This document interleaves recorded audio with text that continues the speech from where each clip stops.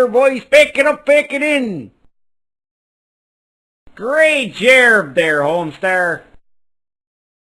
I'm sorry, what? I see you did a great Jorb out there. I did a great what? A great Jorb. Oh, man. Bob, you gotta check this out. Okay, Coach, tell Bob what I did today. Well, I was just telling Homestar here that he'd done a great Jorb. Coach, that's ridiculous. We've got to do something about that.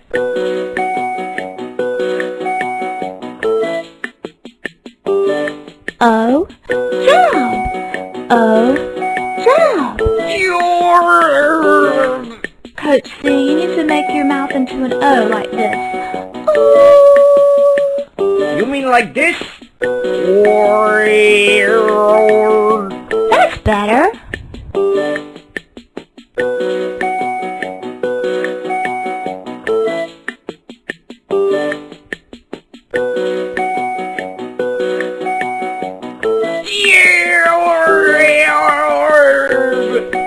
Okay, Coach, let's give this one more try. Repeat after me. Job. Jorb. Yes, this sounds very good. My only recommendation would be next time, try to add some more syllables. Perhaps 3, perhaps 4.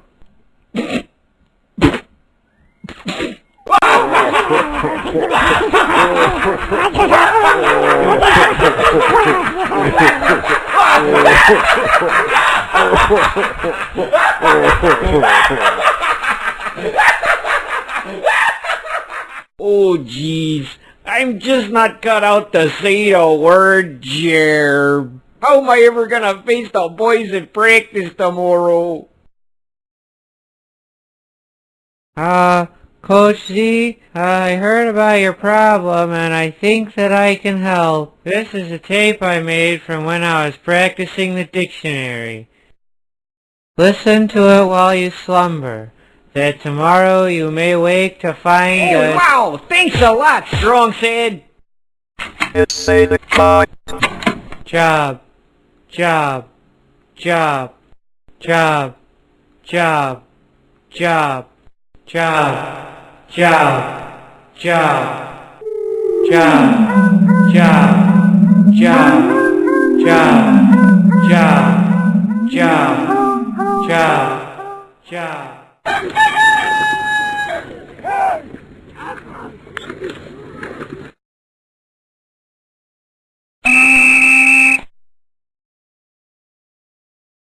Well, Coach, how did I do today? Well, I tell ya, you did a great job, Hamstray. Oh, wait, I mean Hamster.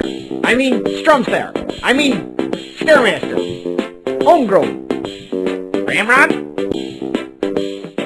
Humble.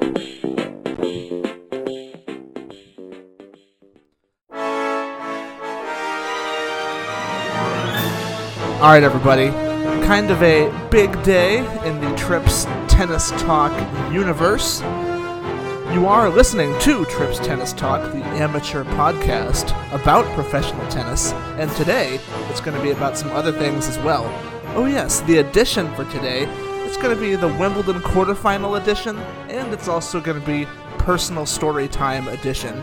If you're here to get the lowdown on the Wimbledon quarterfinals from today, Wednesday, July 12th, I will be coming to that in a little bit, but I'm going to present that through the first topic today, just a little tick-tock of my day this morning. So, this morning, woke up at 5 a.m. for the tennis matches. It was a similar situation that I described on yesterday's pod, where I was definitely on the edge in that moment.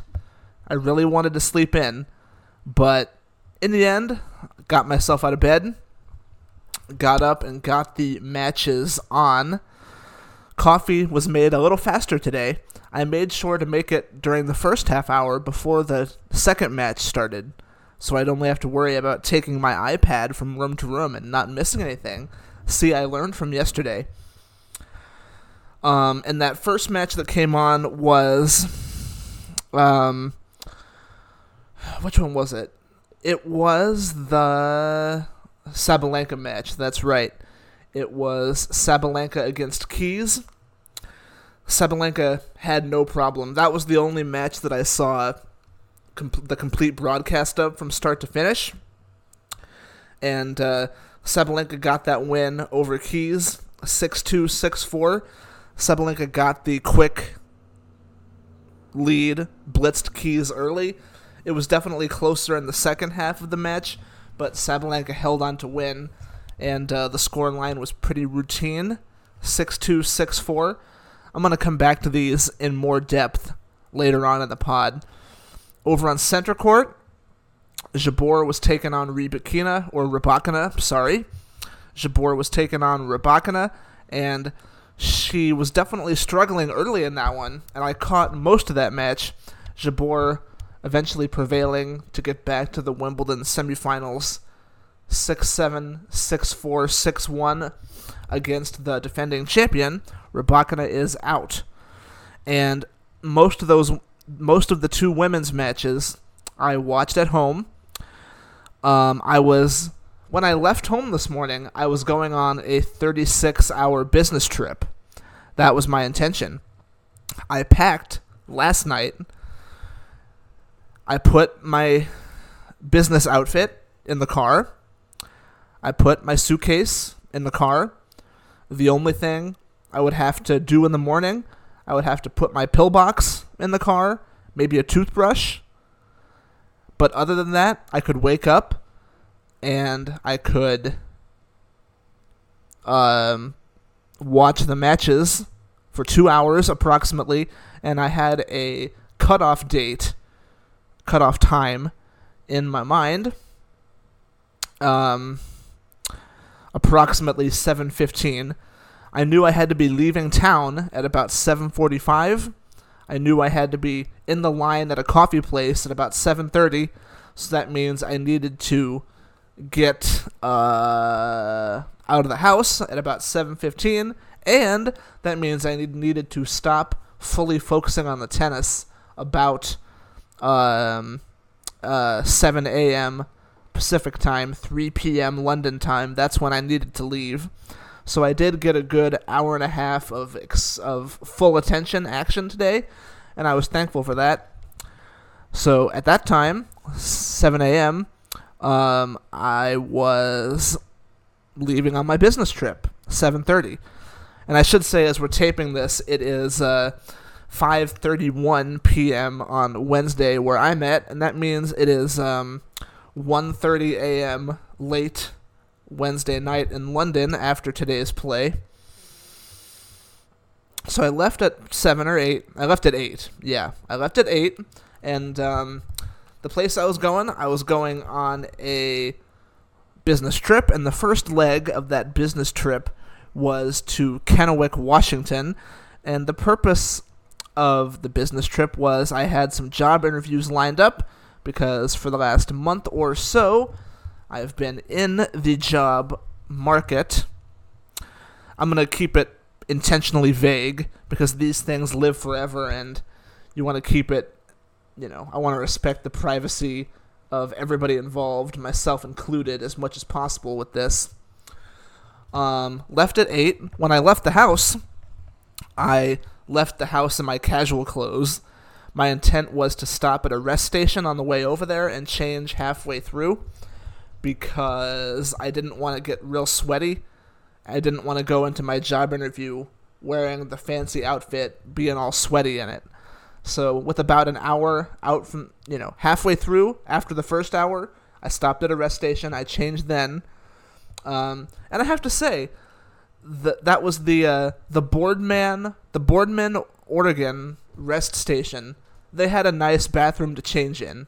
I was kind of impressed by that, actually.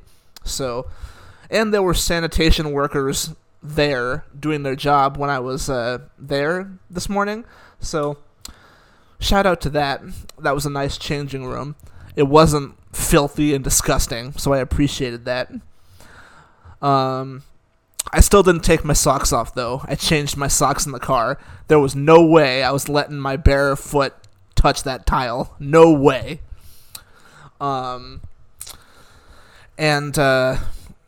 about 9:15 a.m., got back in the car, drove the last hour. I got 3 phone calls in a 5-minute span when I was in the car. The first phone call was the eye place calling me to tell me something because I went to the eye doctor yesterday. Then the second phone call was the eye place again, telling me they screwed something up in the first phone call. Then the third phone call was a name that I did not recognize, and the third phone call, didn't answer that one. The first phone call I didn't answer. The second time the eye place called me, I did answer. I could barely hear what they were saying. I just said, yep, sounds good, hung up. The third phone call, I did not answer because, number one, I was pissed that I got 3 phone calls in 5 minutes, which never, ever, ever, ever happens. And 2, I needed to shift into focus mode. With the tennis during this time, I had been listening on the radio, the Wimbledon radio app. So the first couple of sets of the Eubanks-Medvedev match, I was definitely aware of. I was listening to the radio coverage of that in real time. And I'm trying to think, when I went in, when I turned it off, Medvedev was down 2-1. Eubanks was up 2-1 when I turned it off. I'm trying to remember if I listened to the 4th set. I think I did, actually. I think I did listen to the 4th set, because I remember the radio people talking about how Medvedev was winning the 4th set, and then he got ahead in that 5th set. I started listening from the first point of the Alcaraz-Rune match when that started. But then when it became apparent that Eubanks was making a run at beating Medvedev, I switched over to that one. The Wimbledon radio app is great. They have dedicated feeds for Court 1 and Center Court, so it's kind of like ESPN+. You can pick your feed between Center Court and Court 1 for radio, so I definitely enjoyed that. That's definitely a perk of the Wimbledon app, and it's free. But about 10 o'clock, actually before that, probably about 9:45 a.m. my time, that is when I turned it off and I started to shift into focus mode, because I figure if you really want a job, you need to be thinking about it, at least a couple hours before you go into the interview. You need to start to block out all the distractions. And in the car, I was thinking about questions they would ask me, and I would practice what I was going to say in the car. And that was definitely a good thing. It definitely made me feel more comfortable, so turning the match coverage off at that point, that was definitely the correct decision. I got to my interview location in Kennewick, Washington at about 10:15 a.m., and at that point, I checked my phone, and I came to the realization that that third person that had called me was from a school district that I had applied for. And I looked at the transcript. I looked at the iPhone message transcript, and it was something to the effect of, hey, this is so-and-so from this place. We need you to call us. And I had been totally ignorant up to that point. But at that point, I came to the realization that, oh my gosh, there could be a job offer happening here. And this is the place, if you go back and listen to the Day 3 podcast from last Wednesday, July 5th, that is the interview that this person was connected to. So, very, very interesting. And sure enough, it was that person, that job, that spot calling me to offer a job on the Oregon coast. And I did not react well in that moment. I do not react well to success sometimes. I definitely sort of stumbled over my words, kind of panicking. But in essence, I told the person, I've got some other stuff happening, which I did, and I'm going to need until Friday to figure this out. She said, okay, hung up the phone, and this is all minutes before I walk into this other building to do this other interview. And I also had 2 interviews scheduled for later in the week. Actually, 3. So I was embarking on the first leg of a 4-interview tour. 2 in person, 2 on Zoom. And in that moment, I was definitely panicking because I didn't know what to do. At that moment, the choice was not clear. At that moment, of the 4, I definitely had 2 that were in the top tier, 2 that were in the bottom tier. And the question for me at that moment was, are the 2 in the top tier? One of them was the job that I was just offered. The other one was the job that I was just about to interview for. So, at that moment, taken equally, let's see, I do want to put this diplomatically. Taken equally, if I had offers from both of these places, there are certainly more resources, and it's certainly a bigger population at the place that I was interviewing at Kennewick. Kennewick is a bigger city than the Oregon coast. That's just a fact. And to a guy that has been trying to avoid small, I wonder if I can even say this.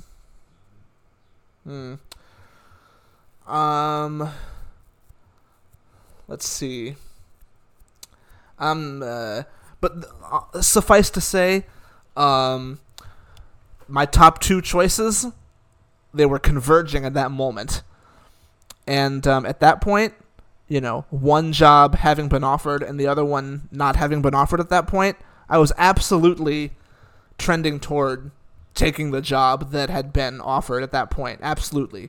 So there was no question about that. So I went in to this place to do this interview. I went in there, did it, felt great. I gave slightly more vivacious answers, shall we say, since it was kind of like a free roll. I had nothing on it when I walked into the room because I knew, if I ace this, great. If I fail this interview, great, because I got this in my back pocket that just happened, and the emotions of having it happen just minutes before, I was definitely not used to that situation.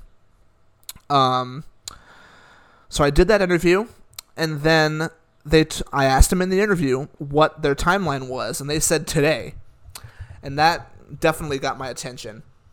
So at that point, I also made this decision at that point. I had been offered the job on the Oregon coast, and to me, that certainly placed... It was certainly a more immediate alternative to the other legs of my job interview tour that I had lined up. To put it this way, let's just put it this way: you have to strike while the iron is hot, and taking the job that's out there is definitely the superior option to waiting on that, maybe losing that, and then maybe your other interviews later in the week don't pan out either, and then you end up with nothing again. And that's a situation that I absolutely wanted to avoid. And I have to give credit to the Kennewick people. They were really nice. They called me less than an hour after the interview was over. They told me I didn't get it. And in that moment, this is probably 12:30, I was definitely disappointed in that moment because I genuinely thought I was going to get it. That's definitely what they were insinuating. And there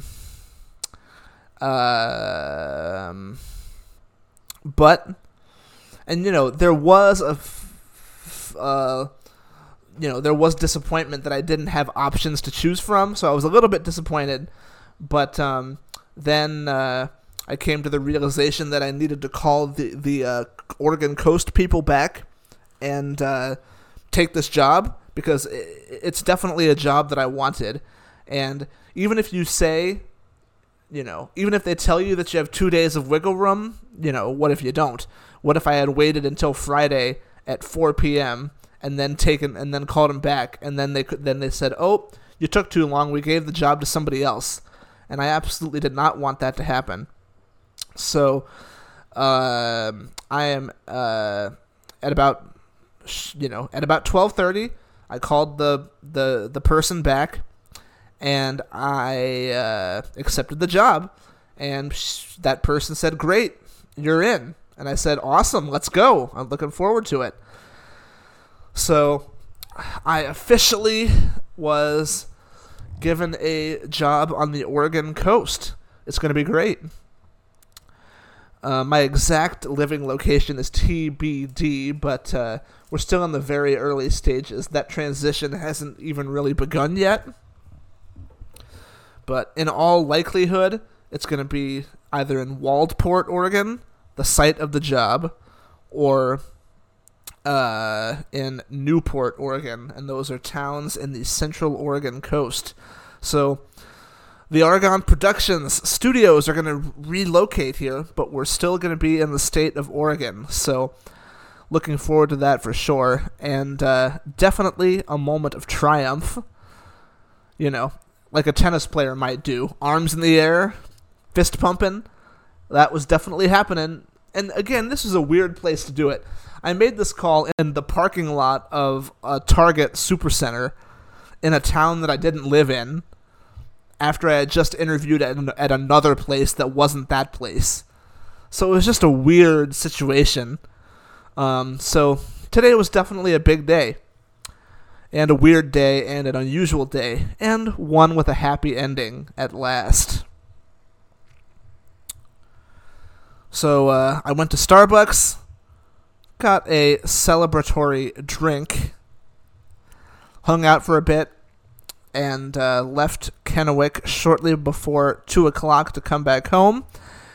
Now it's 5:46 where I'm at, and here we are. It's good stuff. So yeah, all that to say, for the men's matches, didn't have really an eye on them. I had an ear for some of them, but I didn't see the finish of either one. So let's now go to the second part of the podcast here. Thank you for sticking out through my personal story there. So let's talk a little bit more about the matches today. Let's start with the two ladies' quarterfinals. So Sabalenka got the win over Keys 6-2, 6-4. For Keys, Sabalenka played very well, but Keys also did not play very well. Lots of unforced errors, just like she had in the match against Andreeva. I always screw that up.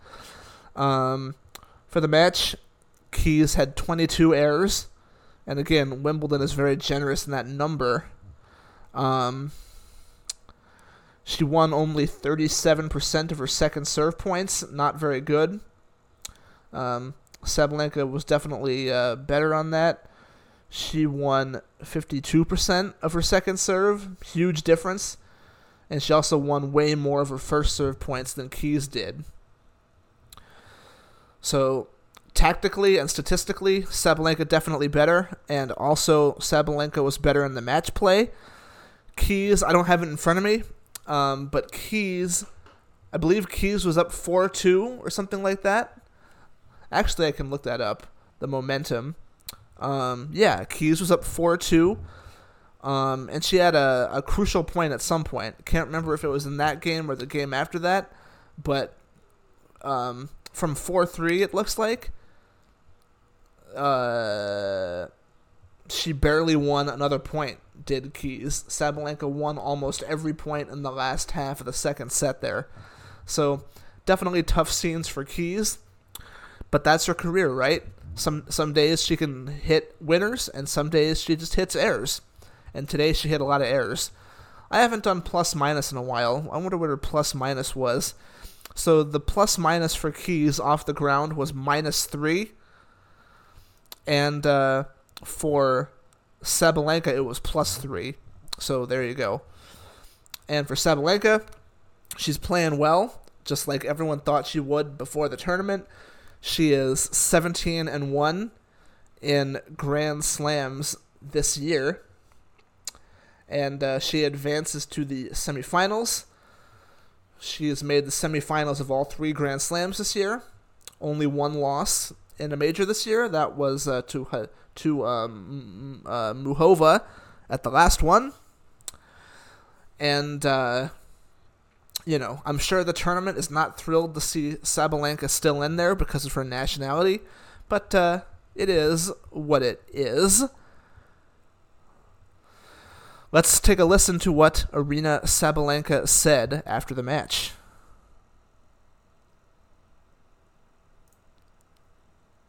Here it comes. Still waiting. Here it comes. Oh, come on. Come on, video? Alright. Good afternoon. Welcome to the press conference for Aryna Sabalenka. Please raise your hand and state your name and organisation when asking your question. Aryna, semi-finals, how's it feeling? Yeah, it feels amazing. I'm super happy to be back in the semi-finals and really looking forward for my semi-finals match. And yeah, I want to do a little bit better than I did last time here.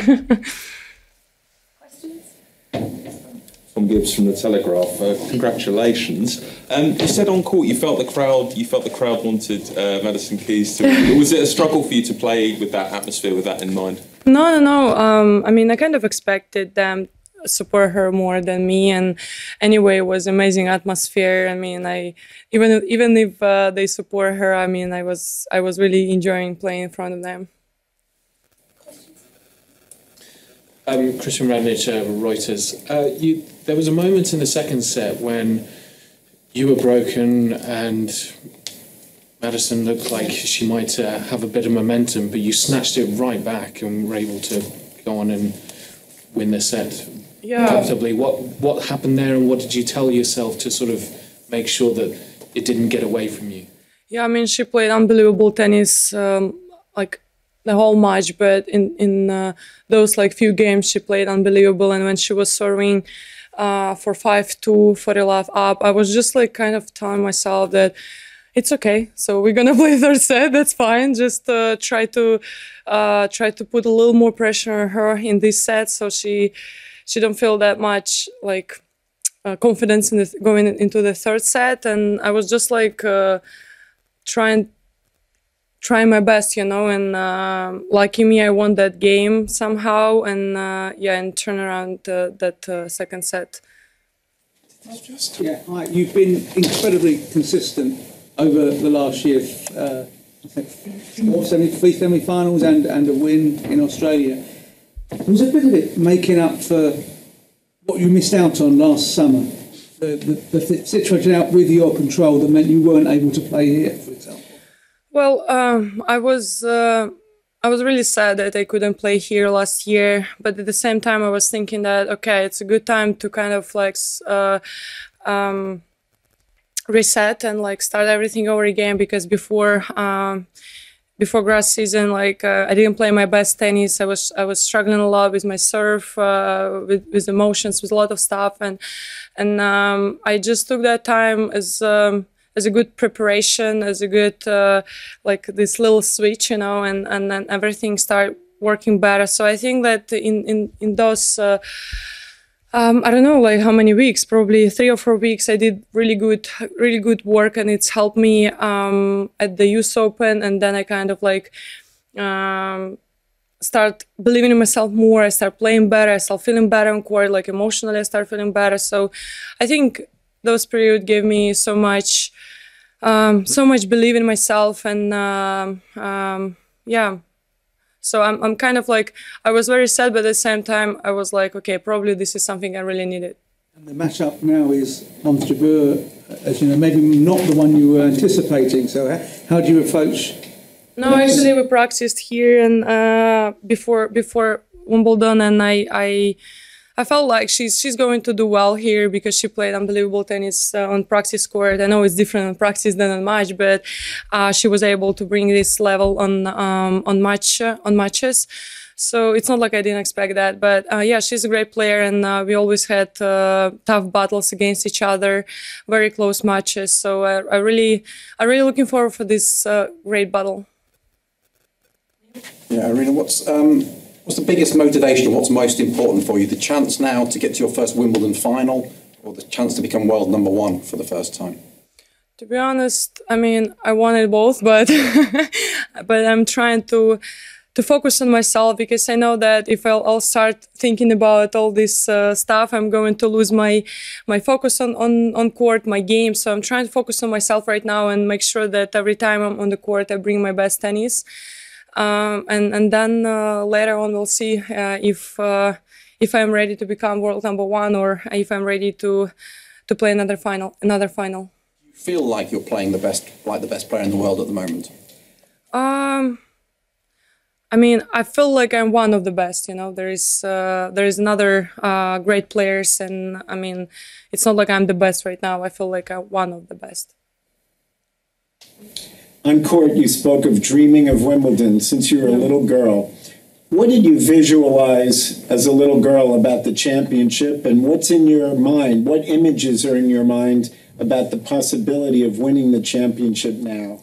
I mean, I remember myself, I think, 14 or 15 years old, going on my practice with the headphones, listening music, and like dreaming becoming one of the best players in the world, and dreaming about lifting these beautiful trophies. And I mean, that's something unbelievable, and that's something what really motivates me a lot, that I was able to become one of the best, and I'm competing on the high level. So that's something big for me, and I mean, I'm gonna do everything I can to lift this beautiful trophy. What's special? What is most special about the Wimbledon championship for you? I think, like, historically, this is just a special event. You know, like even like how to say. In the players' area, it's everything like a little bit different compared to the rest of the slams. Like top players are able to be like separate in the separate locker room. So like it's special. Like, and if you win the Wimbledon, you get how does it called? Membership. Yeah, membership here. So yeah, I think it's like more history behind the Wimbledon. So, and yeah, that's why it's very special. John Cushing from Radio News Hub. Congratulations. Ange Jabeur said on Centre Court a moment ago that she was disappointed you won so quickly. I saw that. I was in the locker room watching her interview, sending her kisses and love.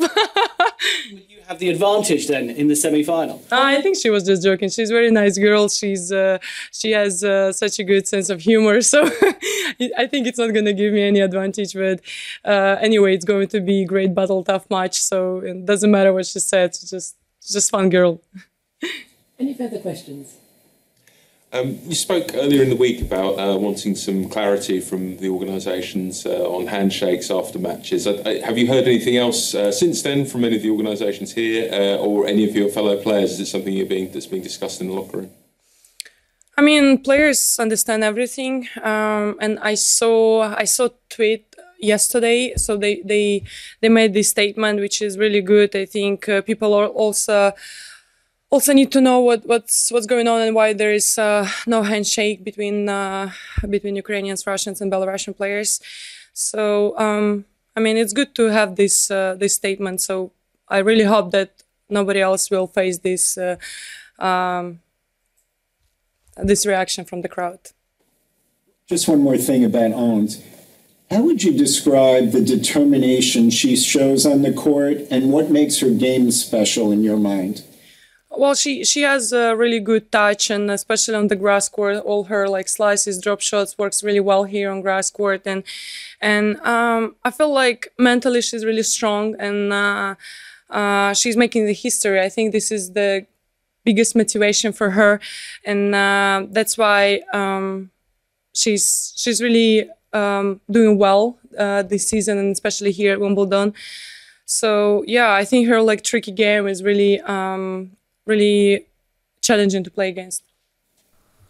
Okay, thank you very much. Thank you. Thank you. Kind of annoying when a lot of your questions are about players that are not you, right?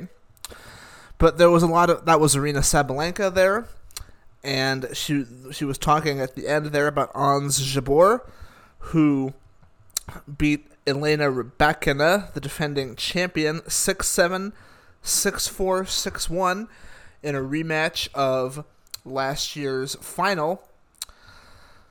Jabeur said in the on-court interview afterwards that she was happy that she got the win, but she wanted to trade it for last year, because obviously last year was the final, and this is just a quarterfinal. For the match itself, I did see this one. Jabeur served for that first set at 6-5. She got broken, and then she lost the tiebreak. And you just had a feeling like it was kind of like last year's final. And the feeling from last year's final was like Rybakina was an illegitimate winner, and that Jabeur should have had it. It was stolen from Jabeur. It was like this grave injustice that was perpetrated against her. If Jabeur is the Minister of Happiness, what does that make Rybakina, right? And you definitely got those feelings again today, like all those negative emotions shown by Jabeur, which we also saw in the Breakpoint Netflix show, in whatever episode that was. Go back and listen to that commentary track on this podcast in the archives. But you had that feeling after the first set today, like this would kind of bring it full cycle, and Jabeur has not had a great season up to this point, and losing in the quarters here after making the finals last year to the same player, that would have been a downer, But to my surprise, Jabeur rebounded from that and won the next two sets, 6-4, 6-1. Rybakina imploded a little bit, which she's definitely capable of. It's not like she's won Grand Slams in the last year, because she hasn't. Last summer she did terribly after she won Wimbledon.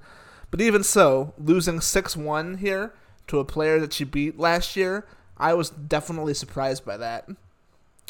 For Rybakina, she'll be fine. She's definitely one of the top players on tour. But we'll kind of reassess where she's at a month from now after Canada and Cincinnati. For Jabeur, she's had unexpected success here for me, to be honest. But, because she hasn't done well this year, but now how things change quickly in tennis, right? Now she's made the semifinals of 3 of the last 5 Grand Slams. So, that's great. That's very good. Still looking for that title, though. She needs 2 more wins to make that happen. First, she has to get back to the final, so she hasn't even equaled her best performance. So, the match tomorrow will definitely be important for getting towards that. Let's hear from the winner. Please raise your hand Jabeur. and state your name and organisation when asking your question. Ons, back into the semi-finals. How does that feel? Yeah, feels great. Crazy match, difficult match, but I'm glad that I got the win this time. Hi, Hans. Bravo.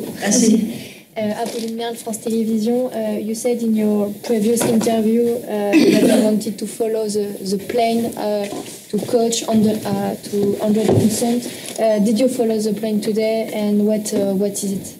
Well, the coach said I followed the plan 70%, which is a high percentage, I think. And it was very tough. Sometimes someone like Elena pushes you to play a different plan, but I'm glad that I did stick to the one we agreed on.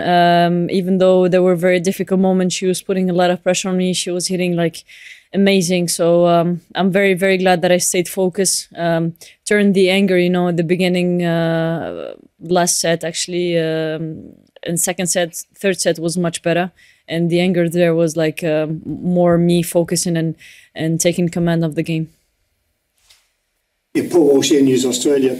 In what ways do you think you've improved from this time last year, getting this far into the tournament? Where's the improvement been in your game, do you think? I think there is few aspects, a lot of experience and dealing with a different situation in matches, learning how to handle it. That helped me a lot with the game today.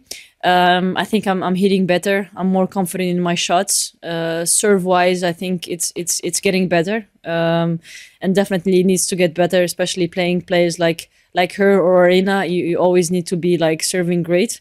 But most of all, I think I was hitting like fast, and if you want to hit hard, I'm ready to hit hard too. Ions, Eleanor Cription Press Association, you said out on the court that you kind of wish you could exchange this one for last year's one. I just wonder, is there slight mixed feelings where you think, oh, I've done it now, but if only I could have done it last time? Yes and no, because I believe that last year maybe I wasn't ready to play this kind of match, and I don't regret last year. You know, it happened for a reason. I always say it. It was meant to be this year. It was meant to be in the quarterfinals. I have learned a lot from the final last year, and definitely very proud of myself for the improvement that I did mentally, physically, and on like with the tennis racket. Hi, Molly from the Daily Telegraph. How did you deal with going into this match mentally? Because obviously you had the final from last year and knowing everything that happened. How happy were you with how you dealt with also going a set down? Because you must have then been thinking, oh no, not again. Well, yeah, mentally, honestly, I was going and had nothing to lose. And especially after losing first set, I didn't care. I went for every shot.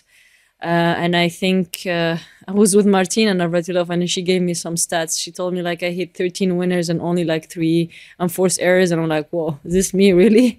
And yeah, the way I played, I think I felt so free on the court. And I felt like I believe in these stages of the semi-final, the finals in the Grand Slam. And it's definitely getting closer of getting my wish done, and hopefully, yeah, I don't regret anything. I'm doing 100% from every aspect, and let's see. Hafsa Adil from Al Jazeera English. You seem to be quite a firm crowd favourite. How do you feel about that, and how do you feel about the support that you're getting back home, and what have you heard from family and friends back home? How are people in Tunisia following your progress?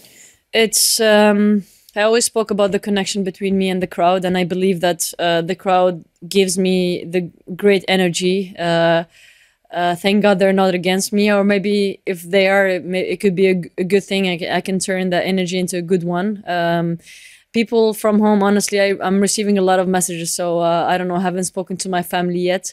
But yeah, they're very happy. I know they're following, and hopefully this time I can go all the way and really make Tunisia and Africa proud. Hans, Matt from the BBC, congratulations. How much was last year on your mind when you kind of stood behind the screens as they're about to open, and you stood there next to Alina, the same player again, or maybe when you stood at the net and you're doing the coin toss?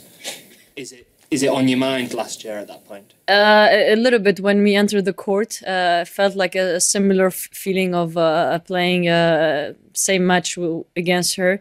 But I made sure I changed seats this time. I went for the other seat that she won last year. So maybe it's the seat that made me win today. Hi, I'm Alex from WCA. A lot of people think of you as a sort of fun player with a lot of magic shots and stuff, which is something you've had all your career. Can you talk about the process of becoming a better competitor over the past 4 or 5 years? How to fight through things when things are going against you? Well, I think maybe today wasn't that much fun. I was like really hitting the ball, and I did like few drop shots. It's not the same as before, but I was enjoying myself a lot. I was enjoying using her power and enjoying showing that I'm not one kind of a player that only mixes and do drop shot and slices, but also if you want to hit hard, I'm also here to hit as fast as I can, and I did show that.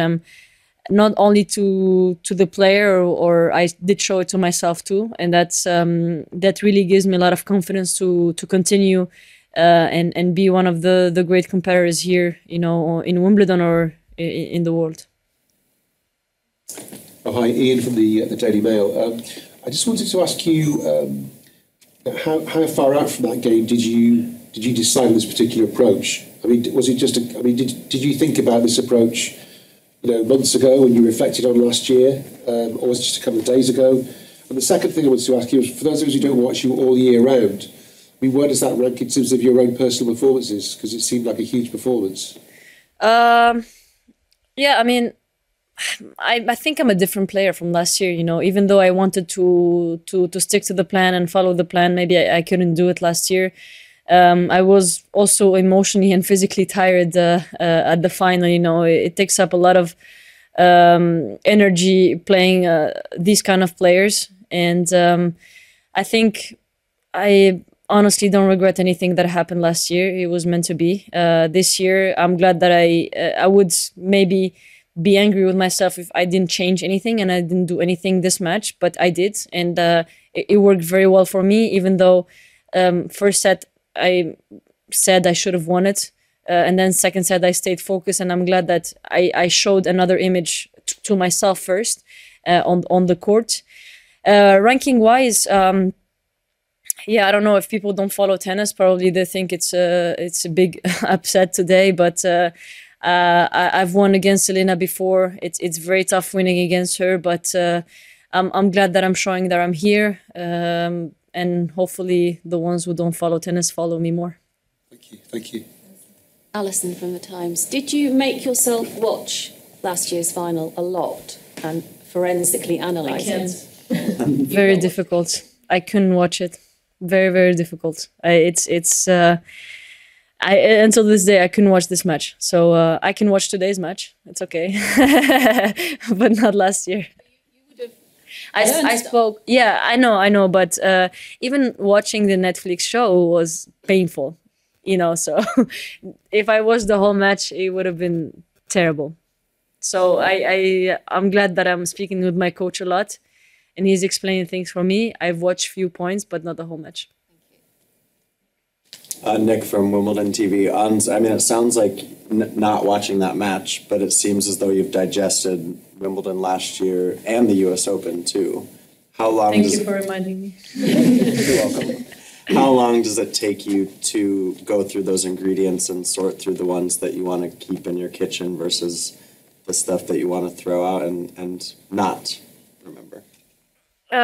It's not about not remembering. I think every single player, I mean, the first few days especially, the match go over your mind, especially the painful points, and as much as it's painful, but I try to speak with my coach, get his view. I believe that I have honestly the best coach on tour, because he's really very, very good, and he's trying to help me as much as he can. Sometimes I'm stubborn, which makes me, as a player. But from these matches, preparing for these matches, the finals or any other match, I do 100%. So I try not to regret anything at the end. And if I did miss something, then honestly, I'm just a human being. I cannot be so tough with myself, but I am tough with myself sometimes because I need to be able to be in these stages. I believe that I need to be tough with myself in certain situations, but not do it a lot, because it will probably destroy me. Aki from Smash Magazine. Congratulations. Thank you. So in order to be able to be hitting the ball harder, did you do some spend more time on the gym and do more physical training, or more like hitting the ball more on the practice court? Yeah, I think the practice makes you perfect, like they say. I think I'm having more muscles, maybe. Yeah, but I think everything connects. Working out, feeling better physically, especially after a tough year starting this year, especially with the injuries. But believing that I can hit as hard as the other players, I think that makes the difference for me, and that's what I'm doing right now. Laurent from Le Temps in Geneva. According to Rybakina, the winner of your semi-final will have a very good chance to win the title.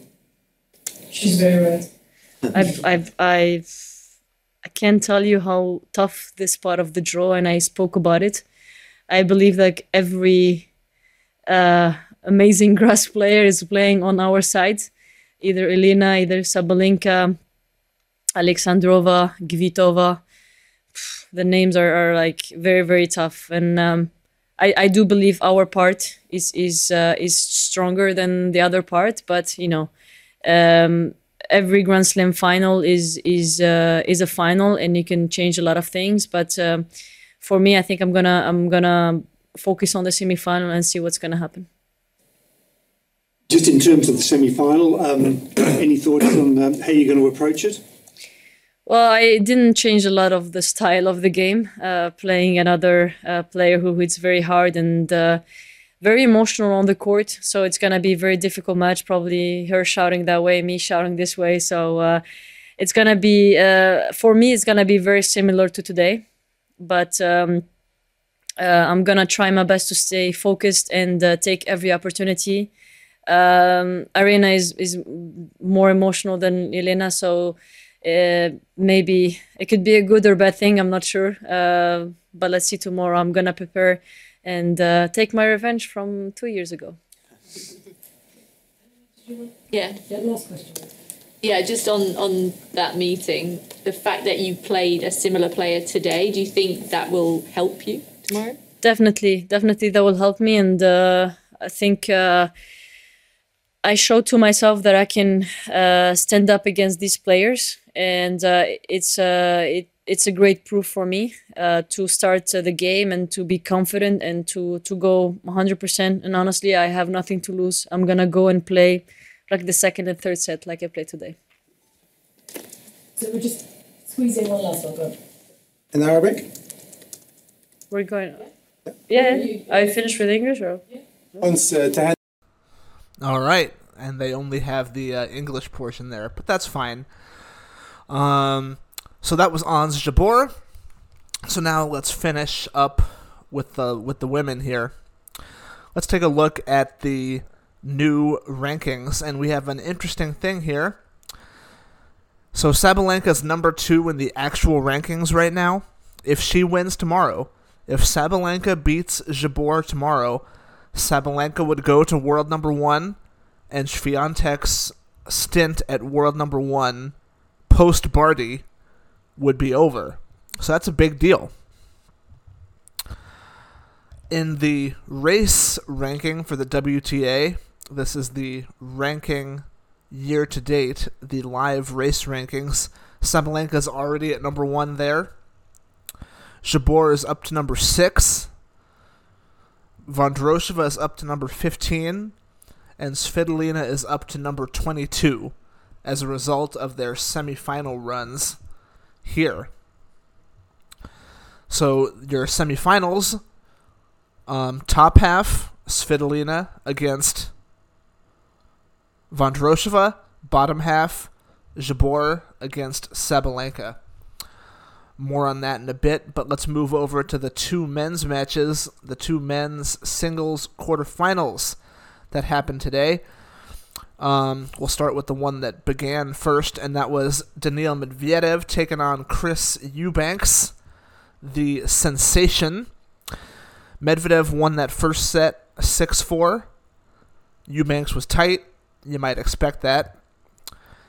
Eubanks got a break early in the second set, and Medvedev completely crumbled and imploded, as he is capable of. Eubanks won the second set 6-1. Eubanks got a break in the third set and rode it out. So Eubanks won the third set 6-4. At this point, there was definitely a buzz in the tennis world, like Eubanks has a shot here to pull this off. At that point, obviously, the scoreboard would agree. Eubanks was absolutely outplaying Medvedev at that point, which was an impressive display from Eubanks. The fourth set got to a tiebreak. It was 3-all. Eubanks was 4 points away from winning at that point. but Medvedev toughed it out. Eubanks' game began to decline, and definitely declined precipitously in the fifth set, which Medvedev won 6 games to 1. So Medvedev is the winner over Eubanks in a 5-setter, 2 hours and 58 minutes, 6-4, 1-6, 4-6, 7-6, 6-1. I listened to the first 4 sets on the radio today, didn't see the 5th set. It was a great run for Eubanks. Hopefully it's not a one-off. I kind of get the feeling like it could be, but hopefully I'm wrong. It'd be nice if we could win a couple matches at the U.S. Open. Eubanks is off to play Atlanta in a couple weeks. Normally, that's not a tournament to really keep track of anymore, but with Eubanks being from Georgia Tech, Atlanta in a couple weeks is going to be a big event for him, so he will be back in the relatively near future. For Medvedev, he is into the semifinals on his worst surface. He got to a Wimbledon semifinal before he got to a Roland Garros semifinal. This is the kind of matches that the top players win. They tough out lower-ranked players that are outplaying them at that moment, and they use the 5-set format to their advantage, which Medvedev did. But yeah, definitely happy for Medvedev. Anything can happen on any given day. Definitely not the favorite to win the tournament, but he has lived up to his seeding. He's the number 3 seed. He's made the semifinals, so that is definitely a good result for him. And here is what he had to say after his match today. This is Daniil Dev, please Medvedev. Raise your hand, state your name and organisation when asking your question. Daniil, into the semi-finals. Tell us how you're feeling right now. Oh, I'm feeling great right now. Was a very tough match. At one moment, really close to lose. But happy that I managed to put myself back together. Where there was a moment in the match I started just losing kind of everything, the focus, the momentum of the match, which can happen, of course, at this level, and Chris played well. And I'm happy that I managed to put it back together and step it up to be able to win. So really happy and looking forward to next match. Neil, how would you describe, now that you're in your first Wimbledon semi-final, your career journey to get to this point? I don't know, actually, because I thought about this today during the match, honestly. When I started losing it, I was like, okay, what's happening? Why is it happening like this? And then I went kind of, in my career, I was able to do a lot of big things, which probably 4 or 5 years ago, I didn't think I would be able to do.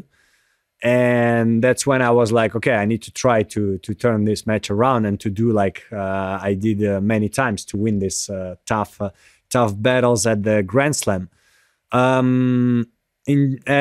would say that this Wimbledon semi-final is honestly not that much about my career past before. It's about I managed to step up my game so far during this tournament. Before the tournament, I was not feeling well with my tennis.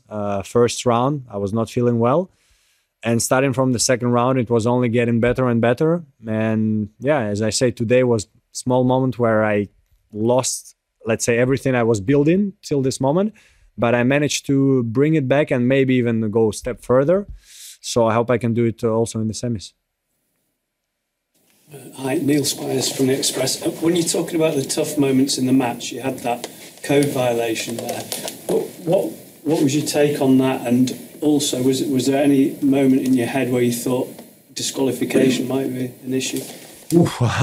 I didn't do anything for this, so what happened? I for sure started losing, a little bit frustrated. There were some balls I almost was there and I saw I was not there, so I was like trying to lean and the ball went in the crowd. So I was like, the referee is probably gonna start talking to me, and he didn't. And actually the last one where I got a code, I didn't want to do what happened to the ball because it was actually a little bit dangerous. I wanted to kind of chip it so it goes over the net, and it dropped. It didn't bounce as it should be. and saw the ball was going like this, and I was like, oh my God. That was very unlucky. But at the end, nothing happened. So that's why I was actually surprised about the code, because I can understand if something would happen. I don't know, but finally nothing happened. So you cannot normally give me a code. But we had a chat with the umpire afterwards, and I think we were both wrong. I was wrong with my emotions. He was maybe in something else, but that's a question to him. So yeah, in general, it was a little bit unlucky situation where nothing happened. So we move on. Did it hit the camera then? It did. I saw that in my what I saw, it hit the wall. So yeah. Yeah. Hey, The Daniel. wall is fine.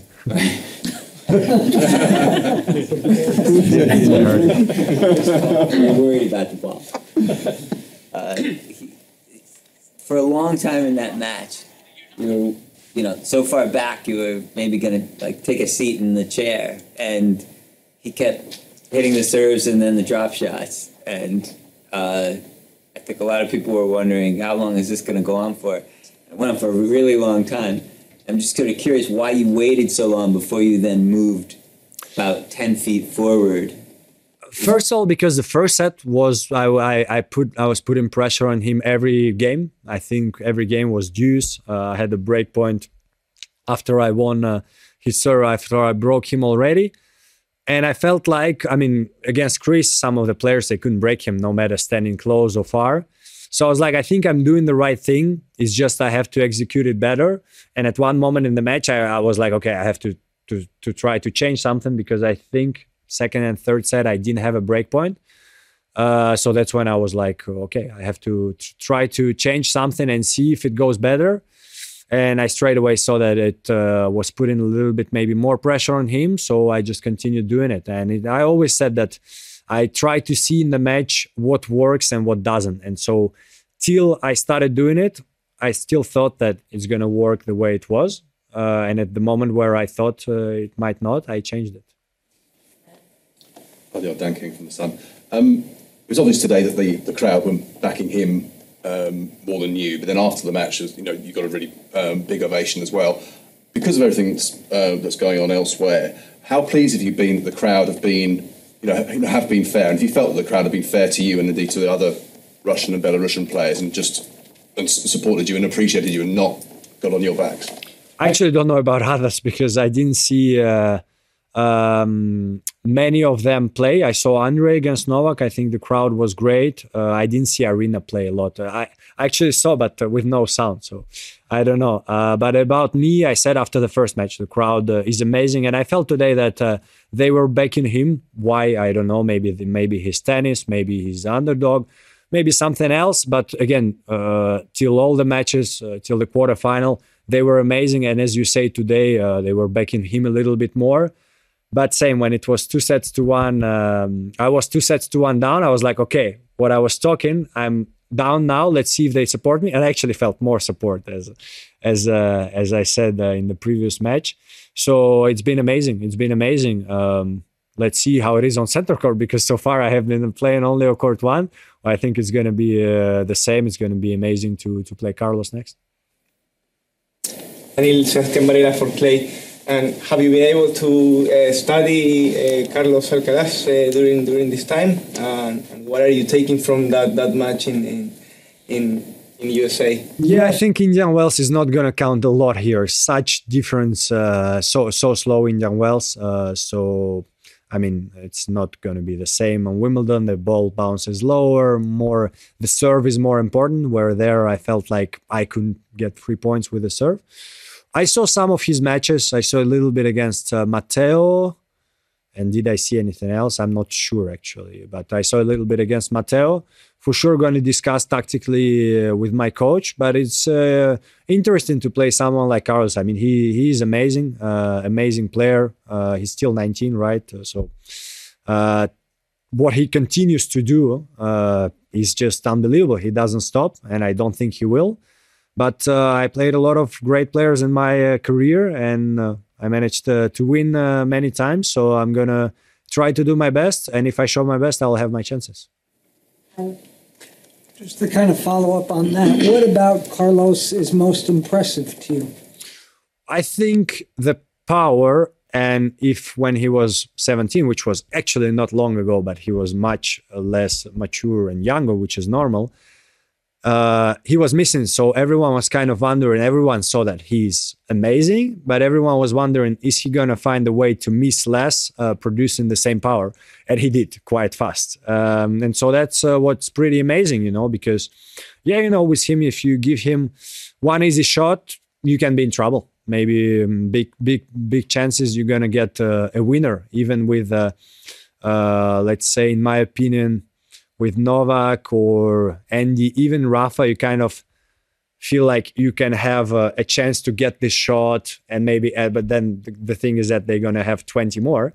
With Carlos, maybe you're not going to get this one. It's one shot sometimes is brutal. And I think that's what the most powerful in his game. And that's what I will have to try to deal with. Hey, Daniel.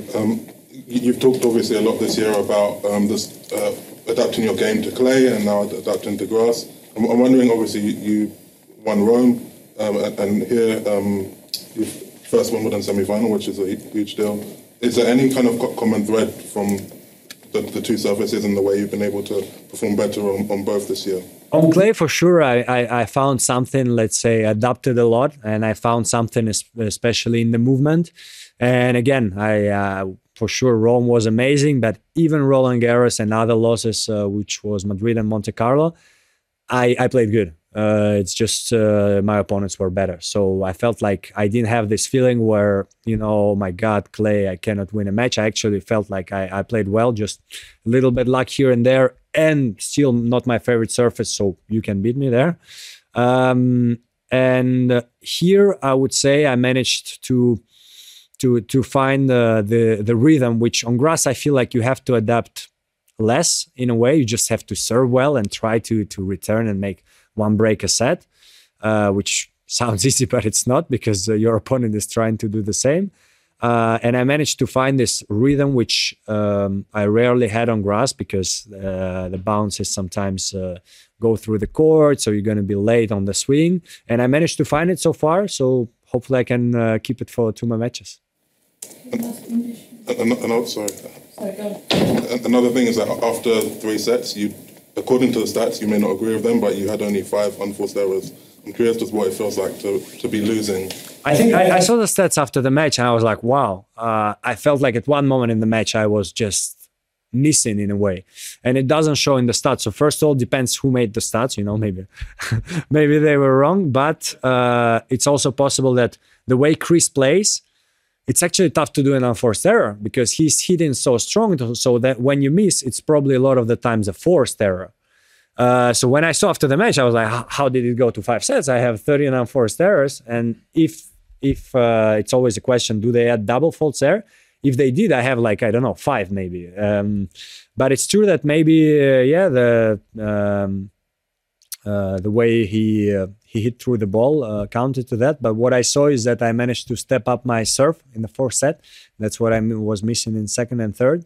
And that was the key. I actually saw I lost two points on the serve in 4th set, and one of them on the tiebreak. And that's big. That puts a lot of pressure on your opponent. And that's very important on grass. Obviously, Dano, you weren't allowed to play last year. Does that give you additional motivation to try and do well and try and win this tournament this year? And also, I would just like to ask you straight out, do you like the grass now? Let's wait for 2 more matches. I like it definitely more than before, but I want to try to go all the way, and then you can ask me again. And about last year, not really, honestly. I always said, I want to be here. I want to play. I mean, Wimbledon is an amazing tournament. And I wanted to do well here because it was my worst Grand Slam, 4th round. Never managed to get into the flow here, to make it click. And so I was just disappointed last year that I didn't have this opportunity to try, you know, to prove to myself that I can go far in Wimbledon, which is an iconic tournament. And so that's why I was really motivated this year, not especially for a long time, not playing well on Grand Slams. I was like, I want to do well here. I want to try. It's not going to be easy. I sometimes try to put less pressure on myself, and I feel like it's good. But this time I kind of put more pressure on myself before the tournament. I was like, I have to do well here. And sometimes it's tricky because by putting more pressure, you become more vulnerable, especially if you yourself put pressure. But I managed to do it, so I'm happy so far. But I'm going to put even more pressure for next 2 matches. Thank you. All right. That was Daniil Medvedev into the semifinals, where he will face the number 1 seed, the number 1 player, Carlos Alcaraz. Alcaraz played Holger Rune today. Listen, Holger Rune is a good tennis player. Carlos Alcaraz is better. He got the win 7-6, 6-4, 6-4. Pretty routine stuff. That's what top seeds do. Maybe a tough set, then they run away with it in the second and third sets. That's what Alcaraz did. I didn't see this one. I didn't listen to this one much either, but looks like I did not miss much. Let's listen to Carlos. Here is what he Carlos had to Alcaraz, say. please raise your hand and state your name and organisation when asking your question. Carlos, semi-finals, how are you feeling right now? It's a dream for me. It's a dream for me, to be able to play semi-final here in Wimbledon. It's really an amazing feeling right now, and that I'm gonna enjoy this moment. You mentioned it's a dream. What were your first thoughts about Wimbledon when you were young? You referred to it in your earlier press conferences, but how did things turn out if you played it out in your mind? I remember the first time that I came here. It was an unbelievable feeling, to be able to play here. Right now it's totally different for me. I can't believe that I'm in this position right now in just a short period. It's something crazy for me. Hi, Carlos. Howard Fendrich with the Associated Press. I want to ask you about that reaction at the end of the first set there. It was a pretty strong, loud reaction from you. What exactly was that about, and did it have to do with how tight that set was, tension or nerves you were feeling? What was going on there? Yeah, it was nerves, tension. It was everything. The first set, it was really tough for me. A lot of nerves, and I couldn't control it at all. And was able to win the first set. It was, the key to turn, to turn around a little bit. My emotions. It helped me a lot. That huge famous that I screamed after the first set. To pull out all the nerves and start to enjoy the moment, to enjoy the match, and smiling. That for me, as I said a few times, is the key of everything. Carlos, Rob Moore from The Sun. It's been alleged in the Serbian press that a member of your team, specifically your father, was filming Novak Djokovic's training session over the weekend. Was that the case? Sorry? Your father, it has been alleged, or a member of your team, was filming on a camera Novak Djokovic's training session at Orangi Park. And I'm asking, was that the case? Is that allegation true? Is there any foundation to that? I don't understand the question. No.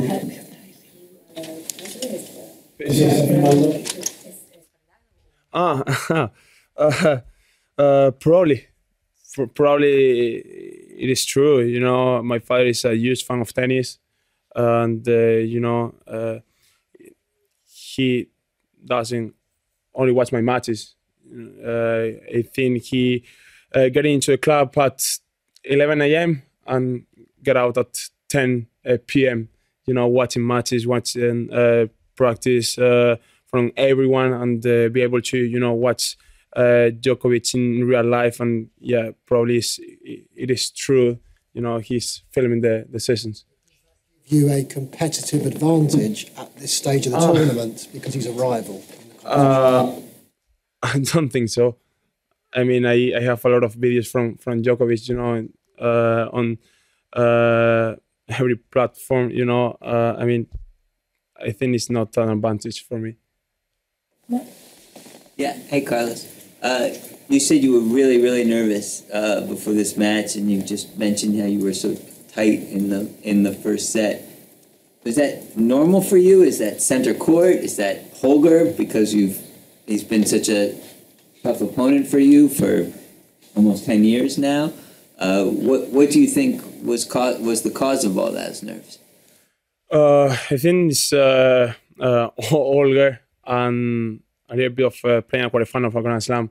But, for me, it's not easy to play against someone that I've played so many times, when we were younger and we grew up together at the same age. For me, it's not really easy to play against, but I'm going to say it's, the opponent that I play with a lot of nerves. What do you think of your semi-final opponent?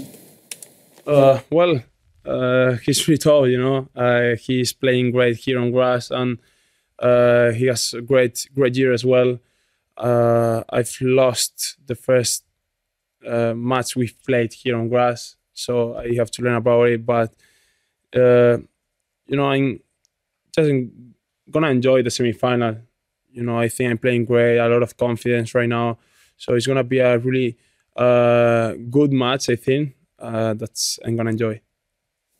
A follow up on that one. What do you consider Daniil's biggest strengths are?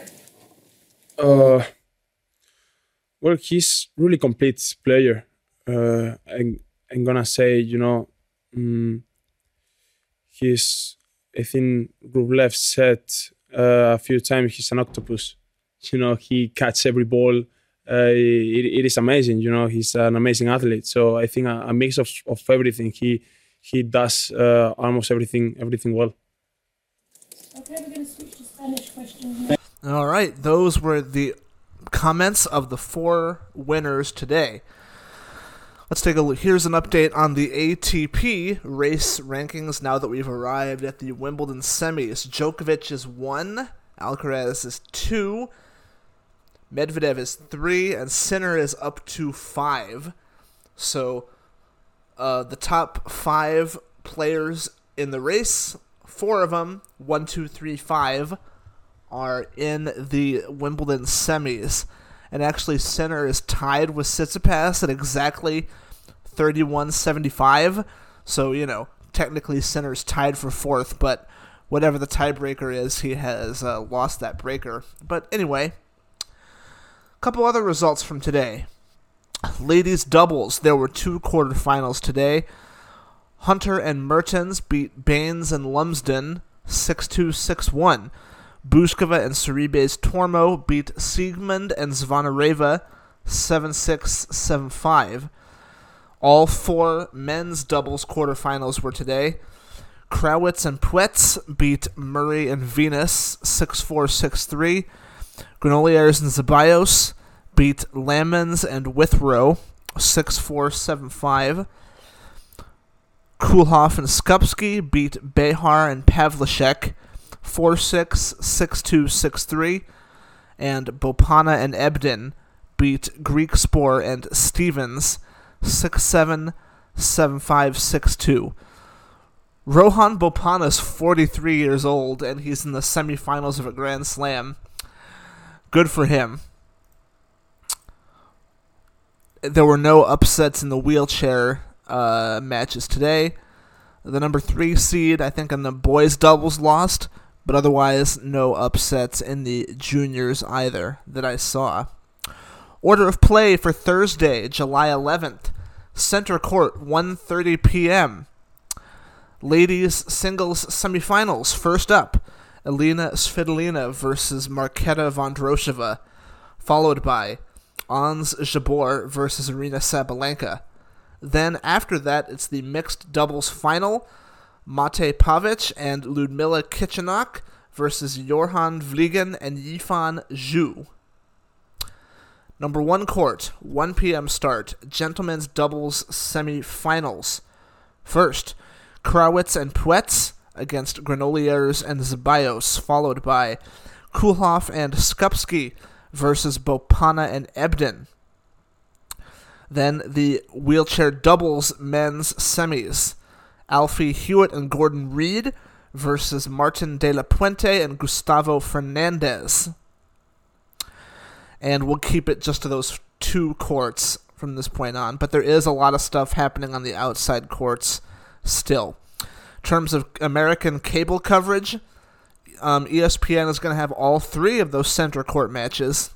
So at 8:30 a.m. Eastern, ESPN will have the ladies' semis, followed by the mixed doubles final. That's going to do it for today. Thanks for listening to today's episode of Trips Tennis Talk. This podcast was made by Oregon Productions. I did it!